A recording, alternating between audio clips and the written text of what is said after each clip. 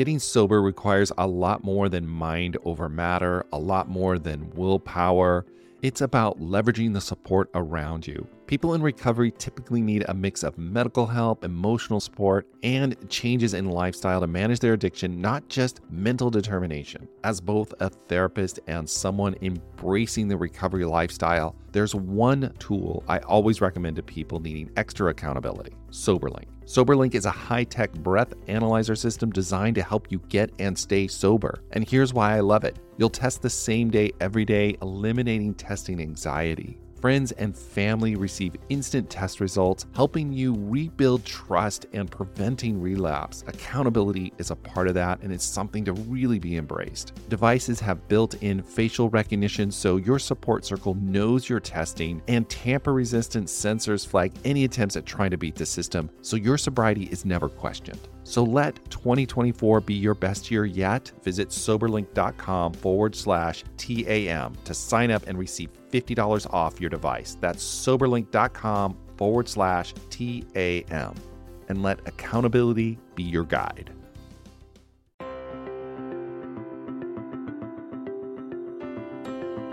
Hello, everyone. Welcome to the Addicted Mind podcast. My name is Dwayne Osterlund, and I'm your host. And we are on to another episode. So today our guest is Chris Howard, and he is the founder of Ethos Recovery and Lifestyle Interventions. He's going to talk a little bit about his own journey of recovery, and then talk about working with families and helping families deal with addiction and heal as a whole system. And we're also going to talk about that balance between accountability and empathy and how we can balance those both to be able to heal and provide really good treatment for people who are out there suffering. I think it's a great conversation, and I hope you get a lot out of it. Don't forget, if you are getting a lot out of the Addicted Mind podcast, please share it with a friend or write a review. That really does help give the podcast a lot of exposure and helps people find the podcast. And think about joining our Facebook group. Just go to Facebook and type in the Addicted Mind podcast and click join. All right, let's go ahead and start this episode. Hello, everyone. Welcome to the Addicted Mind podcast. My guest today is Chris Howard. He's going to share a little bit of his own recovery story and also talk about, I think, a very important topic, and that is the family unit in recovery and working with the family. Chris, why don't you introduce yourself? Yeah, thanks for having me on. My name is Chris Howard. My background story. It's always weird. I never know where to start off here when I'm thinking about the wreckage and the good, the bad, like essentially everything that's transpired. But essentially what kind of got me into this work was me destroying my life. I say that with no pride and nor shame either. It just is. It is what it is. Which I think is common with a lot of people in like substance abuse recovery. There's a lot of like the people who tend to work in it are people who have gone through it. Not always, but yeah, definitely. They can understand it and that destruction that comes with it. Yeah. And I think we find purpose. It's so like tied into like this 12-step process of like your purpose is like helping people. It's not the 12 steps, right? But like the ideology coincides with the 12-step process is like giving it back. So, okay. So how I got into this work, I'll do the amended version. Sure. I grew up in Los Angeles, born and raised here. My mom was schizoaffective growing up. So I had been, by the time I was maybe 10 years old, I had been on like almost every psych ward, all of you, every major mental psych ward growing as a child, visiting my mom because she was constantly being put on 5150s, 5250s. So I kind of already had like some introduction to the mental health space. And then I went through like foster care as a result of that. Right. And so like there was one social worker who when I was really young, her name was Heather. And she was kind of like, I wouldn't say like a motherly figure, but just another support system. Right. So I had that, and, I was screwing up in school and they were trying to push me in this other direction. And I was going whatever direction I was. And essentially what ended up happening is I was addicted to drugs. I ran with a social group where, I felt like the rite of passage for me into adulthood was going to prison. Right. And then basically following that series of events through high school, whatever, I ended up selling drugs, was kind of just a drug addict and, drug dealer. And so like it sounds like living in crisis all through your childhood, like constant crisis. If you're going into all of these places and 5150s, never knowing what's going to happen. Yeah.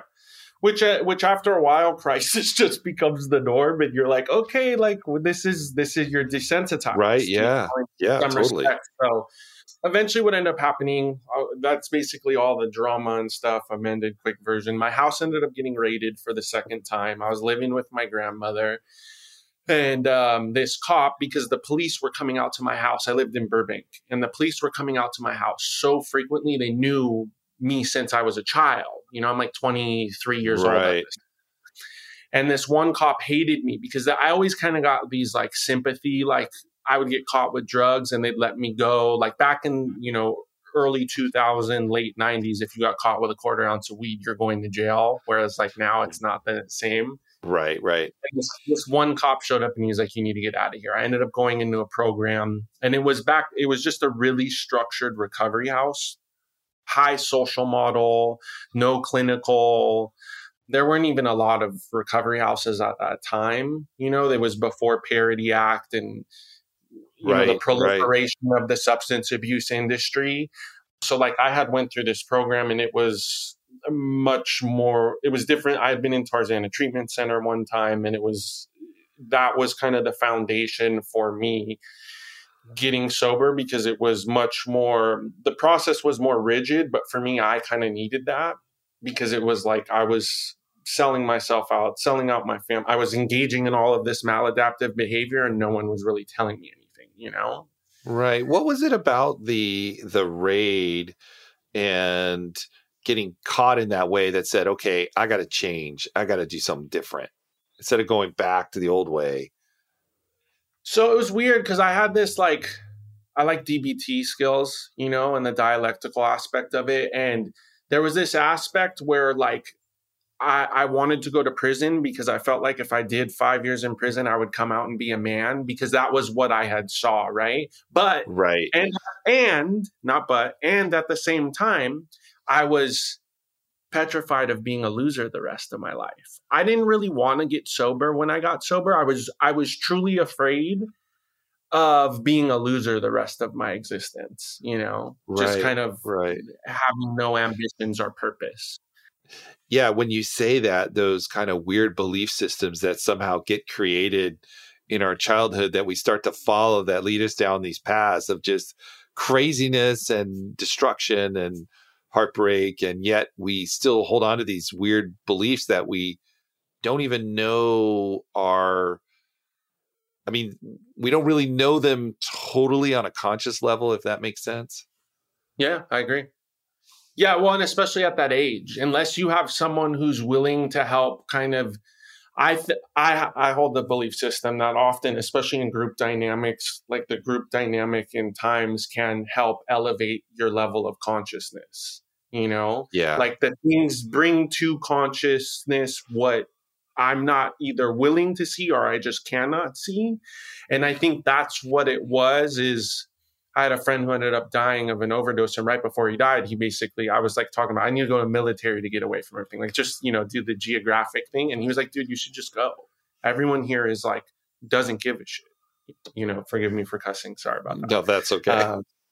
I think for me, that was a pivotal step. And that was what was really beneficial when I had entered this recovery house, because the whole process was really centered around like mirroring and peer feedback and peer accountability. So there was always somebody kind of what we would call pulling your covers, like if you're not being really honest, or you're not being transparent, or you're not willing to kind of do some of that work, there'd always be someone like, are you serious?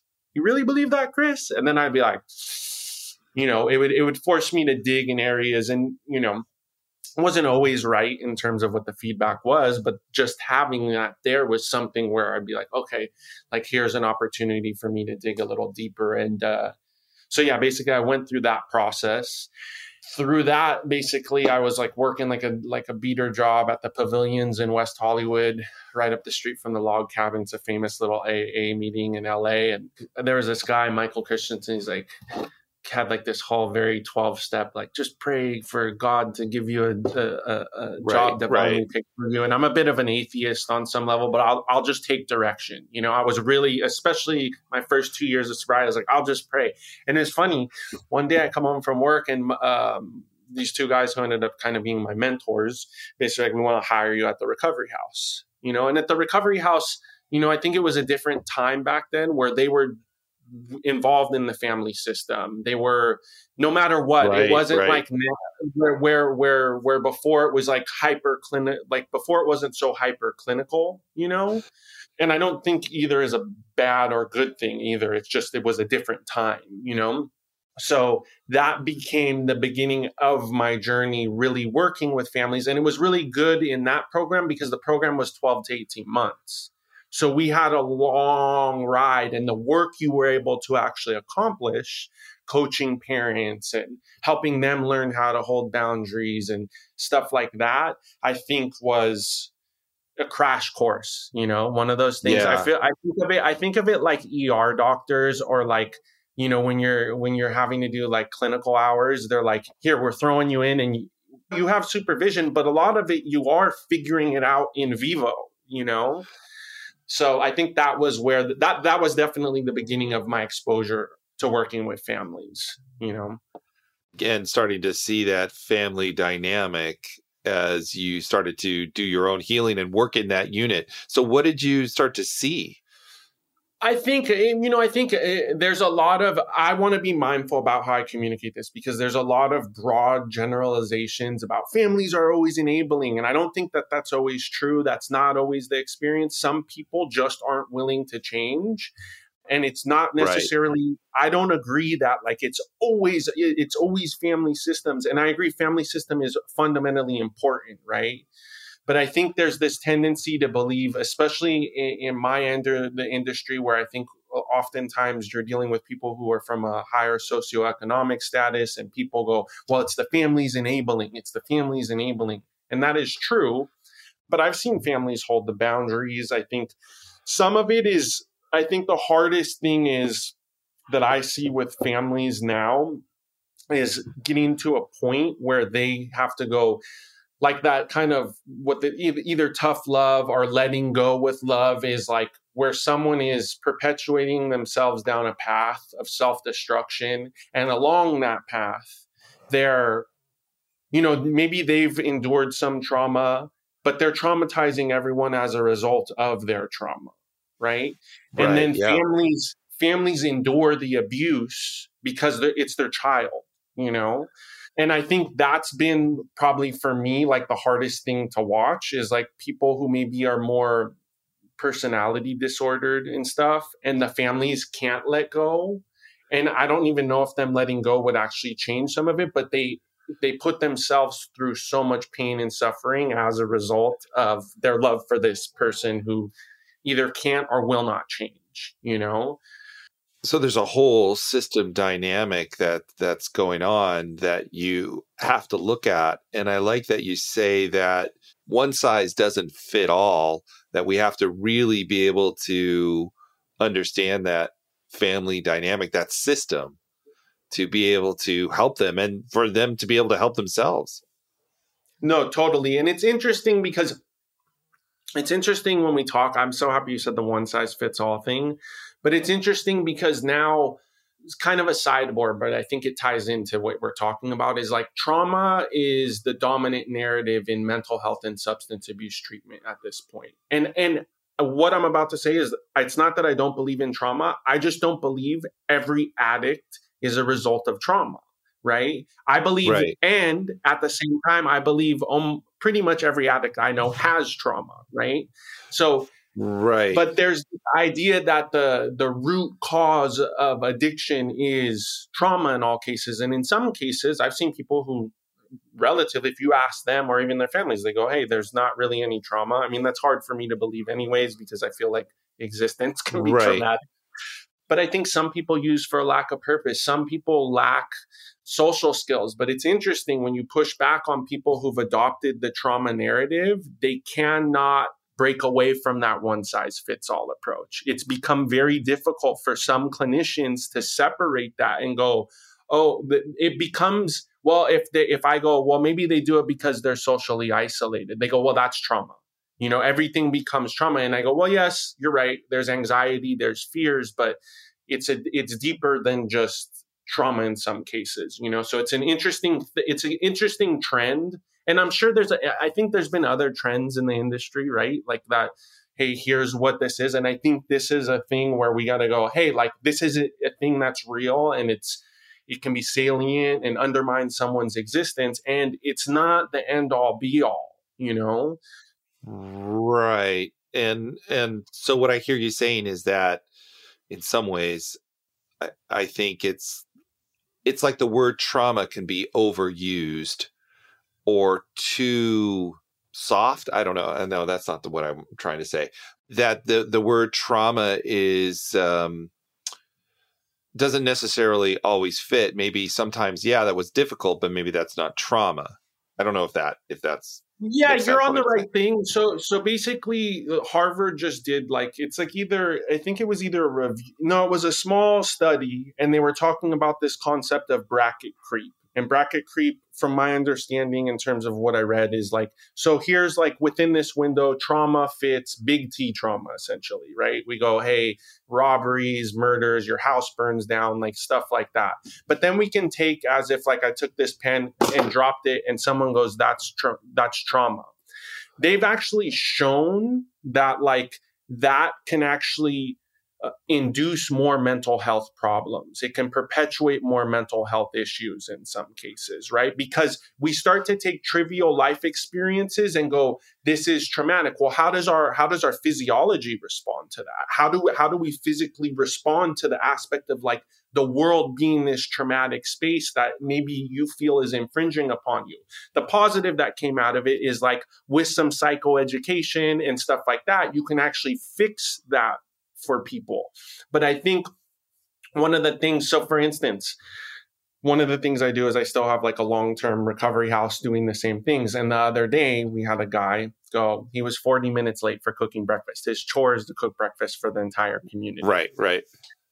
And I asked him, I was like, why were you late? And he goes, I have an underlying repressed childhood trauma, in this very clinical way. No lay person would have said it this way unless you're versed on it or have had therapy to understand it. You wouldn't say that. And I was I literally looked at him. I was like, listen, I'm not pushing back on any of that stuff. That is not a rationale for why breakfast is late, though. You still have to suit up and show up for your life. That is the bottom line, you know?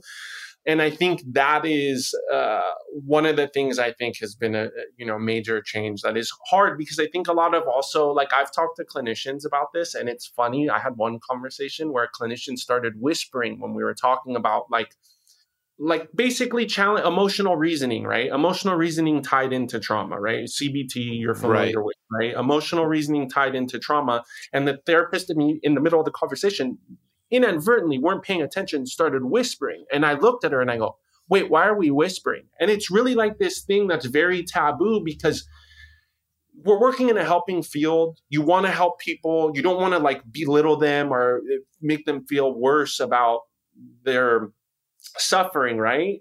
And in some aspects, I believe, our job is to help people question their maladaptive belief systems, their coping strategies. And I think that's one of the major trends I find even with families, too. It's like they're afraid to be almost honest and direct with like the identified patient, Yeah, I can understand that. You were talking about how you love DBT, which is dialectical behavior therapy, which I love DBT too. It's like one of my favorite things. But one of the things I see about DBT is that accountability perspective of like, you got to lay it out, and you still have choices to make, even if you're having difficult feelings, even if you're having pain, like the example you used of that person not showing up to their responsibility. They still have to deal with that. They still have to deal with the pain and take on that responsibility and having accountability. And I can see how DBT fits into that as well. Yeah, totally. And I think too, like what isn't maybe people don't recognize, or I think the aspect of where the rationale or justification for not engaging in life as a result of underlying trauma, anxiety, depression, whatever it may be, right? The withdrawal from your existence or actively participating in your life actually could be what's perpetuating a lot more of those problems, right? Is because it's almost like learned helplessness in certain respects, right? Like, I can't do this. And it's like, well, you can, it's just going to be really painful. Like, I live like on my social media, I talk a lot right now is like, because I often see like these like commercials for treatment centers, right? And it'll be like, a drone footage, beautiful pool. It's like, the chef bringing out the fresh plate of fruit. Right. And I'm like, I don't know what detox, like that environment feels great to be in, but to be honest with you, often working on mental health and substance abuse problems, it often gets worse before it gets better, because you no longer have that to shield you to cope.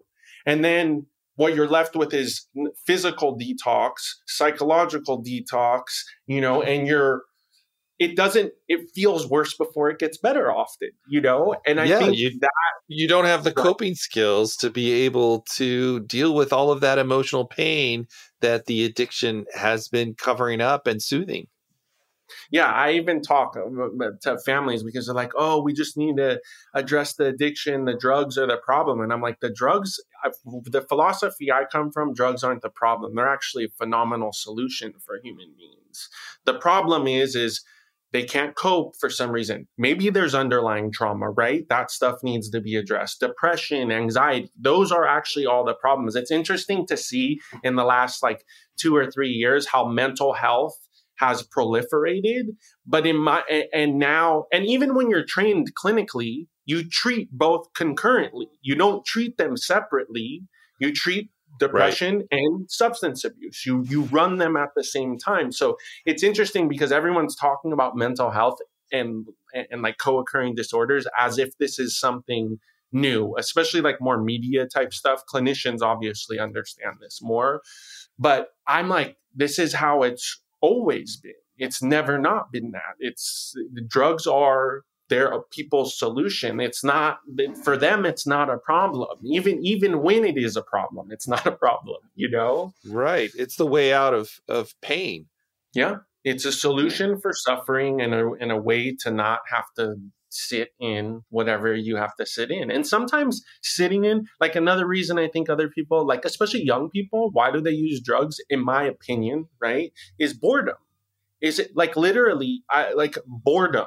A lot of even what I do with like some of the mentoring stuff is truly just geared towards getting people out surfing, backpacking, getting weekend trips, filling your time with activities that make you feel good about the direction you're in. And maybe you're building new skills, like picking up fly fishing or something like that, Engagement.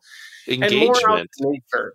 Yeah, engagement and out in nature, I think, is like the name of the game, because I think the phones are also like a whole nother. I mean, I could spend an hour talking to you about that as a potential problem, But I have another question. What about the role of empathy in all of this? Because I definitely understand having accountability and kind of saying, look, you got to move forward, you got to move past through your pain, you've got to cope with it. Where does empathy come into that equation? I think empathy comes into that equation through support and like not feeling like someone is like, I'm just telling you, you need to take accountability. You need to take ownership over your life. It's always weird because when we're having these conversations, there's pieces that are correct, but like the whole, when you're looking at it, it's like, yeah, I can Absolutely. sit and tell somebody, yeah, you need to do, that's not going to help anyone. Right. It's also being like, yeah, you got to take accountability. I know you're in pain, you're suffering. Hey, you can't walk yourself right now. I'll walk with you for a little bit. Having that, I think community is, I think I don't think I know, there's a famous TED talk, one that had like 2 million views or something crazy like that, where he's like, the cause of addiction is a lack of connection, essentially. Right, yeah. The famous rat experiment where the rats in the cage and got addicted, but once they had community, they left the drugs alone. Yeah. Community, and they had like toys to play with and things to do, So I'm a big believer in like, I don't think a lot of people are going to just figure it out on their own volition. I think that the empathy aspect might actually even be one of the most important aspects, because a lot of times the mind state that individuals who struggle with mental health and substance abuse are in is so deprived as a result of their life experience. Who knows, a different experience with other people who've been through similar experiences, who are like, hey, come on, like, let's go. I'm a big believer in like group dynamics. Like, I think the social model is key. I'm a huge supporter of clinical. I just think often there's so much emphasis now placed on clinical. And I think this is like the pendulum shift, because programs before were heavy social model, right?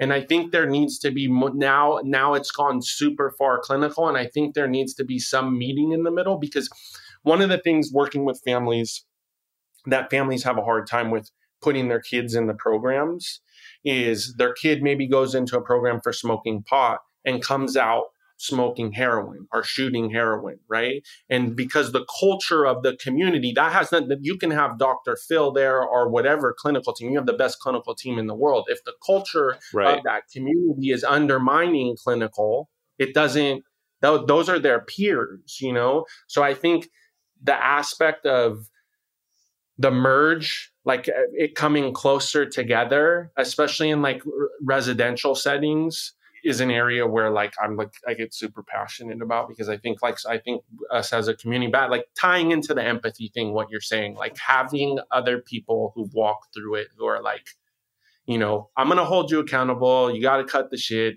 And I have love and compassion, and I will walk you through this no matter what. I'm going to have boundaries with you. Right. And you have to do your work, but I'm here to help you, Right.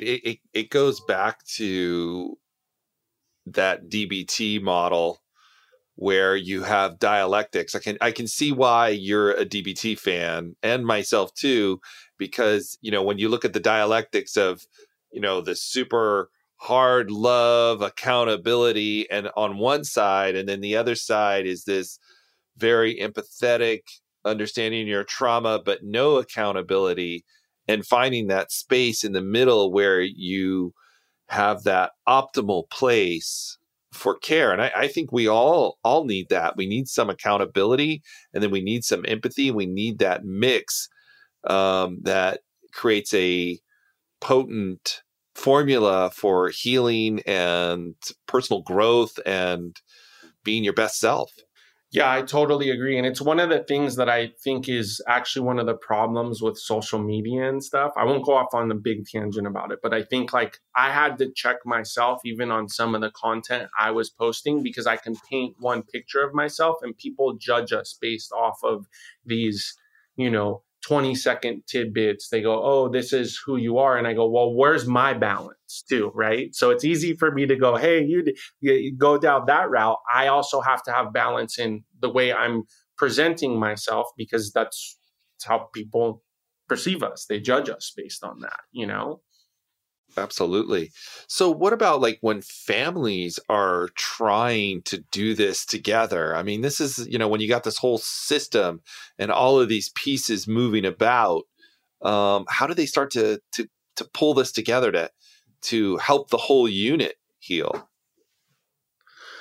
I mean, it's complex. I think just as well as I do. I mean, I think the number one thing is everyone being on the same page. And also, if they can't get on the same page, is a lot of times I do like family contracts where, like, there's a idea of what the solution is. Let's say that, and there's usually one party who's like, I'm not willing. I can't, I can't hold this boundary. I won't do this. And it's like, okay, like, I'm not going to push you to do that boundary.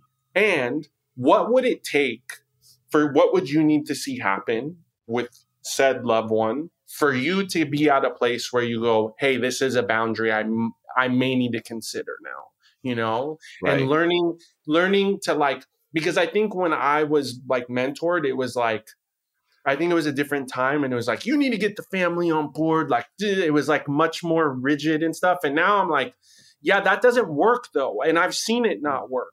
Yeah. It doesn't, because they're reluctant. And until they have an experience that justifies that change within themselves, even if you have them do it, the way that they deliver the message when they're not serious, their loved one will be able to tell that they're not serious. So it doesn't stick anyways. So I think that aspect is making sure everyone's on the same page, and also understanding.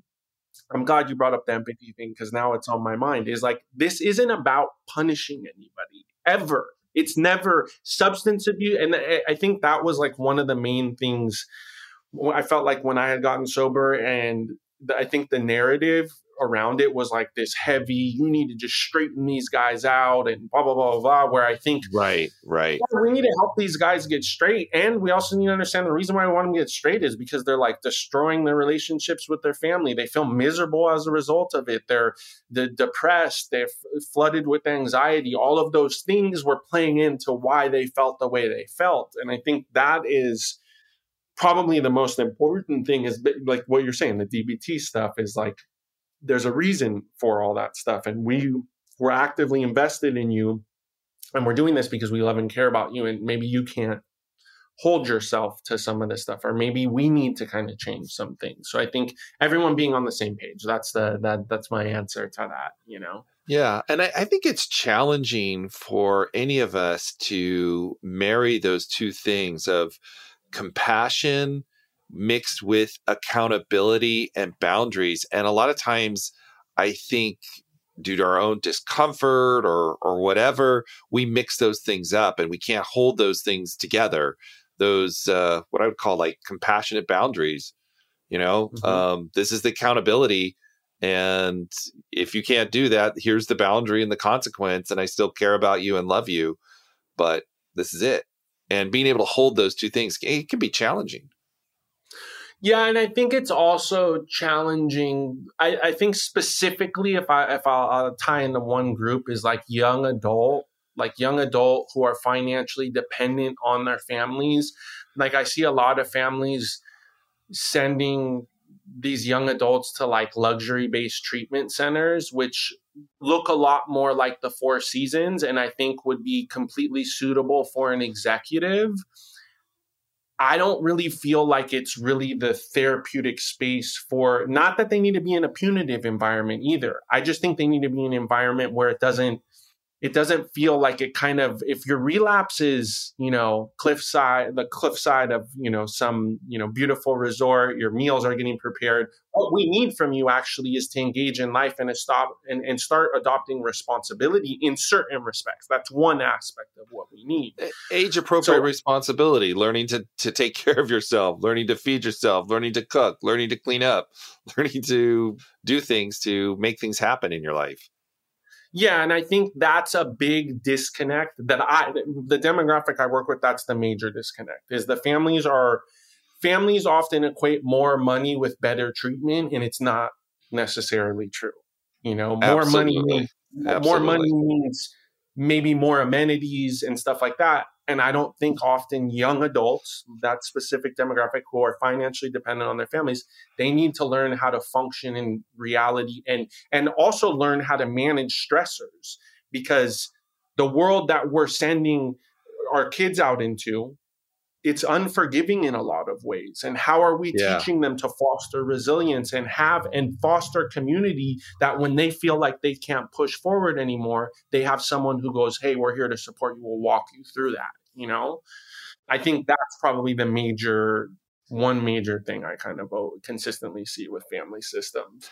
Yeah. I mean, it's definitely challenging. I think as parents, it's so hard to see your child in pain.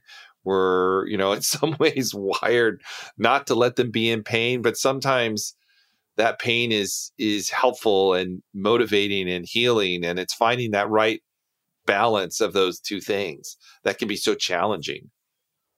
Yeah, totally. I want to tell you this quick thing. Just before, I know we're kind of almost wrapping up, but there's this thing. So we often get guys who come into the program, or guys who I work with individually, who hate their parents, right?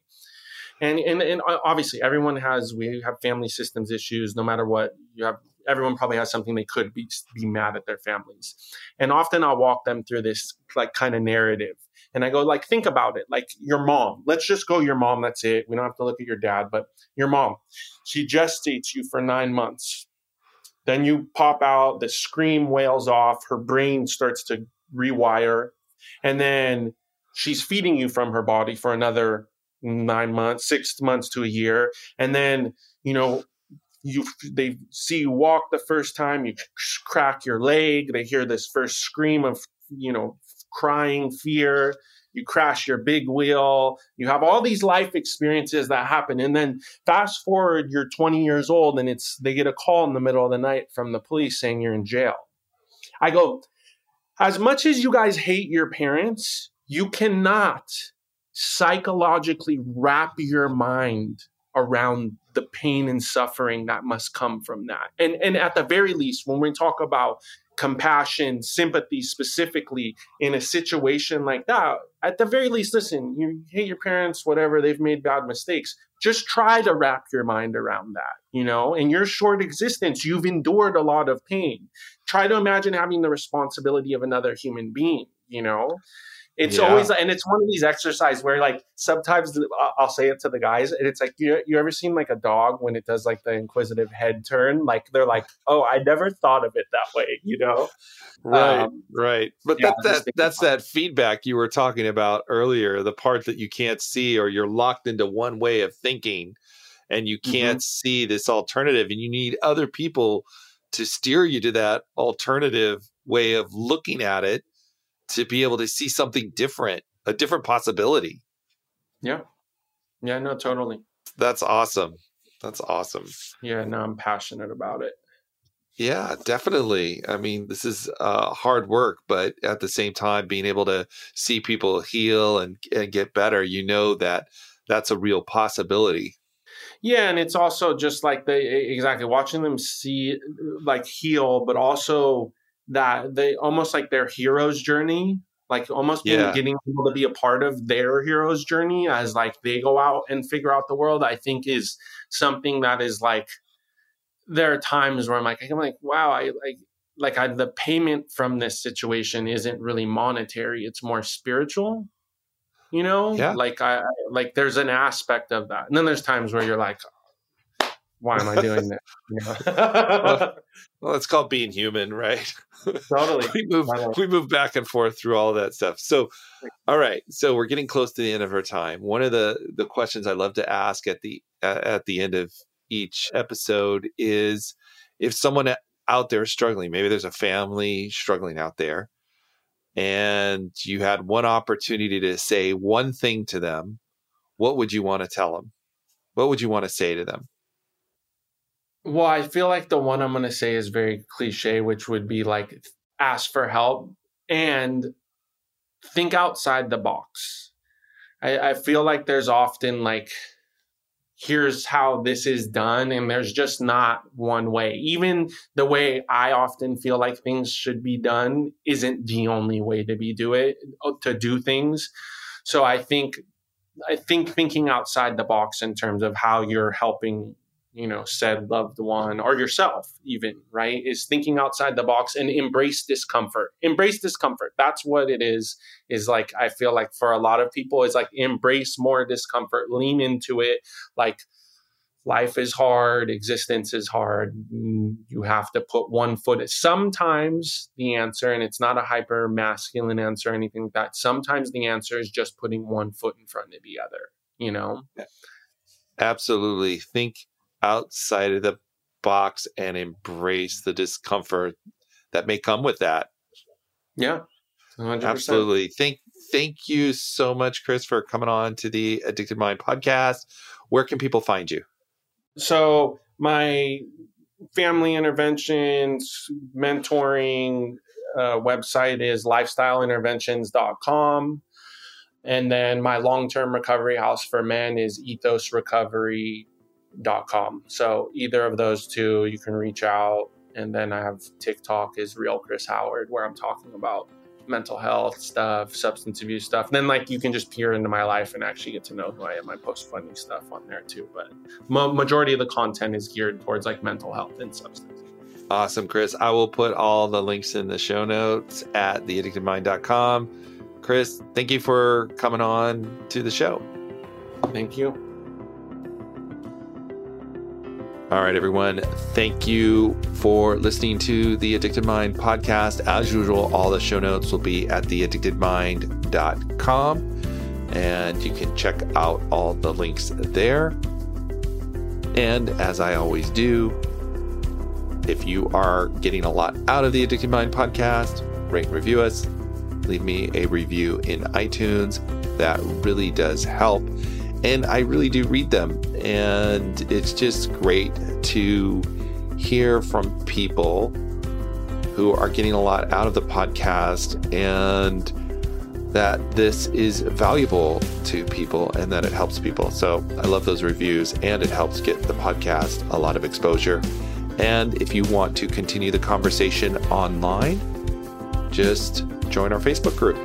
Go to Facebook and type in the Addicted Mind podcast and click join. All right, everyone, have a wonderful day, and I will talk to you on the next episode.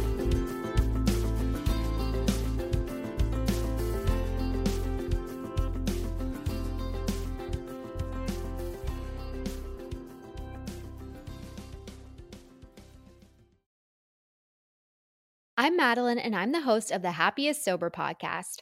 I got sober in my 20s after a decade of gray area drinking, and the greatest plot twist of all time was realizing that alcohol, the thing that I thought made my life the most happy and fun and exciting, was actually the exact thing preventing me from living my happiest and best life.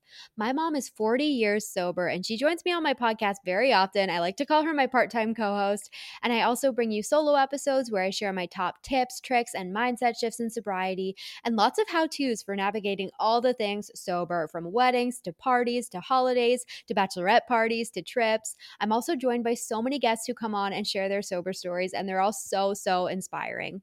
I'm here to show you that life doesn't end when you quit drinking. In fact, it's very much the opposite. And no matter what your relationship was with alcohol, life can be the absolute happiest when you're sober. New episodes come out every Tuesday. You can listen to Happiest Sober podcast wherever you get your podcasts.